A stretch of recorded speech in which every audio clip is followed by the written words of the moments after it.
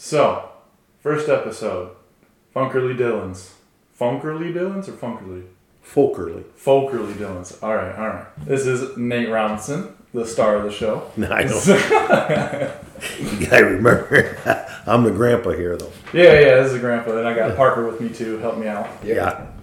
All right, so the story goes throughout school, I was kind of known for teachers and things would not want me in their class.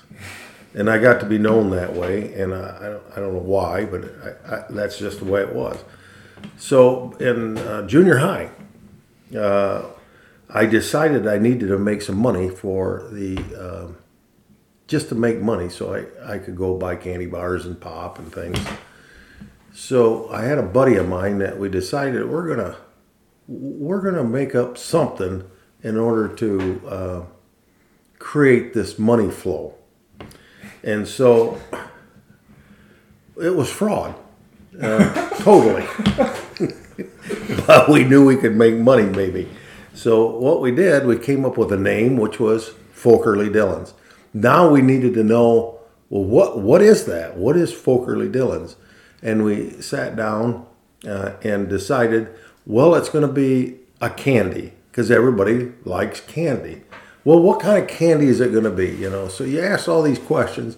It come down to it was going to be some kind of a sugar-coated candy that would be sold as a bottle or a box. You could buy either one, bottle or a box. Wait, sold in a bottle or a box? Yep. You could order a bottle or a box. So what we did over a period of time, we would have advertisements that we would paste on, your locker. And you would open your locker and we just slap that on, and so that would tell you that we are open for business. And how you bought them was a ledger. So a ledger was nothing but my buddy and I would create a ledger. He had one, I had one, and we collected the money prior to buying the product. And that's how clever it was at that time in order for us to sustain our standard of living in junior high. So what we did is we collected the money. We had approximately over $200 and some worth that we collected, and it was 25 cents for a bottle or a box. Now, a lot of people wanted the bottle. I don't know, did they say, well, what it look like? Sure, here's what it looked like. You got a piece of paper. On it was a picture of a bottle with candy in it that we drew and copied and said, this is what it's going to look like. When you order, then it'll be at least 6 weeks to 8 weeks before it arrives. You had this all set up. So it was prior thinking.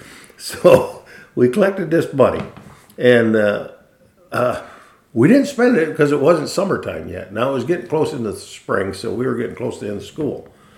Lo and behold, the principal found out about it because we got a little bit greedy. And our greed was we made bigger advertisements in the hallways. And everybody kept saying, who is this? Who's doing this? What is it? Did you put like big posters everywhere? Big posters, yeah. On the walls? Put it on the walls? Put it on the walls. Get your Folkerly Dillions now. And it's pre-order only. And so the watchdog of the Teachers Association is the principal. The principal got involved because he was clever enough to watch and see us during lunches, during breaks that we had between classes. Yeah. We were signing up and he could see us exchanging money. So, of course, we got called to the office and got called on it. Now, luckily, we had a ledger for everybody that had that coming, and we write their name down. Yeah. We had to give that money all back. No, we didn't. We did not spend any of it because it was supposed to be for our summer. Yeah. And we got in a little trouble. But that's how you become an entrepreneur at a younger age, and that continues on in life. Other than you should do it legally. That's the problem. That's how we got in trouble. We didn't do it legally, and so that's how that story come about. Well, that we thought we were clever. We really did. I mean, $200 back then. That's quite a bit. Oh, big dollars. Oh, man, we're going to live high now, I'm telling you. You know how many candy bars and pops that would buy in summertime? That's all we were worried about. Yep. Who was your buddy? Name-wise, he was Dave Stover. Now, Dave Stover was a comedian, probably a little better than I. I was the brains of the outfit. He was the comedian, so he could make faces for them people to understand that we got to buy from this fella. And I would sell too. It's not that I wouldn't sell, but I was selling too. But Dave Stover had a face about him that you just had to buy it. Yeah. I mean, he was a clown. He was good at making people buy it. He was really good at it. And he took that energy later on in life, and he become a drummer in a band. I mean, he was really good. Well, dang, all right. Now, you got to understand a little background.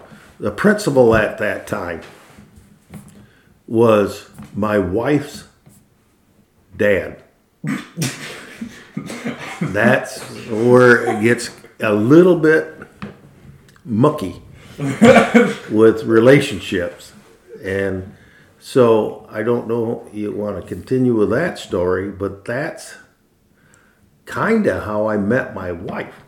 Getting in trouble? Now, yes. So part of the problem I had was disrupting classes that would actually come back, and everybody knew if a class got disrupted, it was narrowed down to me. Because that was my job. Taking the fall? Yeah, well, no, just trouble, because they knew it was me. So, and the reason I got a little trouble was during those times, and you're talking in late 60s, and now in junior high, going into high school was the 70s early. So, study hall. They used to have study hall. And in those days, study halls was a serious thing. You were supposed to sit there and study. However, I didn't think that was necessary. It was better to entertain people. So when the teacher that was what do they call them? It was a study hall teacher, but nowadays they got other names. Anyway, my job was to figure out how I could entertain. Now, not only for the opposite sex, that a lot of women like entertainers. Yeah. You know what I'm saying? And I wasn't very good romantically. I was very good at entertaining. Yes. So I could entertain these gals by doing kind of crazy things. So one of the things that I learned to do was the study hall had a ceiling that was soft. So therefore, you would take pencils and sharpen them very hard so they're a point, and you would spell somebody's name up there on the ceiling by throwing it. And I got good at just flipping that pencil up, spelling names. You still do that? Yeah, I still do that. That's amazing. Did you spell names? No. Now we always picked small names. We ain't gonna pick no long names, just small names. And usually the name you picked was a gal or that wasn't that popular, let's put it that way. And I was there to just embarrass her, you know. Yeah. And then they try to blame it on me. I said, no, that's not my name. You know, what's the matter with you? So there was a debate on why she would do that. And I go, I don't know. That's her name, not mine. Well, I got caught. So, and you can get caught once or twice, but doing odd things like when the teacher had to go out, sometimes she would just go out and into the hallway. Now, I don't know what they were doing out there, but the teacher would go out there. I would go up on the stage because it was in the auditorium where we had our study hall and do things, perform in a such matter if you want, just silly things. And I would get caught. So eventually you're like allowed 3 strikes in a study hall. And I got that relatively quick. So they told me I had to go to the principal's office. Now, the principal at the time, he's mean. His looks would get you. I went to the principal's office. Now, you got to remember back in those days also, the secretary to the principal is my aunt. Now, immediately after I passed my aunt, what are you doing here? I said, I got to go to the principal. They would call my parents immediately. So they said, what are we going to do with Nate? Well, here's what they did with me.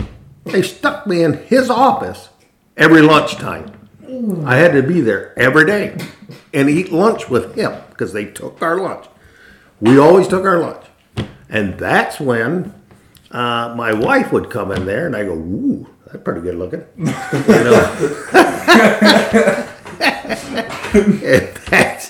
And her dad would go, just stay away from her. I said, oh, yeah, no problem. Well, that's the worst thing you want to say. You don't do that. No. So that's how I met my wife, is in his office. Now, you move ahead a few years, and what happened is that I asked for marriage right after high school because I needed to get going with my my dreams. And I remember her dad saying, you're not really going to marry him. And I said, well, I'm going to marry her.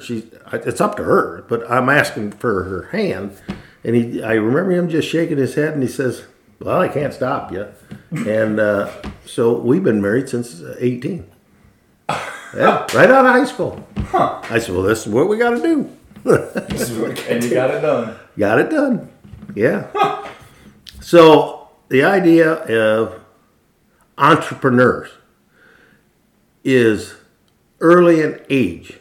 There's something that goes on inside the chemistry of a human is put forth in front of you, and you need to channel that in order for it to be productive. Because I found out later that I really shouldn't have done some of the things in high school that I really did. And but it taught me some lessons, not necessarily from going to the office. That was embarrassing enough because everybody knew I was there to lunch. Did you have to do that throughout the entire high school, or? Pretty much that year. Just most of the year? Yeah. Okay. And then then he let me go because I probably got tired of me being there. But other things happened to inspire my mind to think differently. And I look back and try to figure out, well, what really was going on? Well, I think a couple things.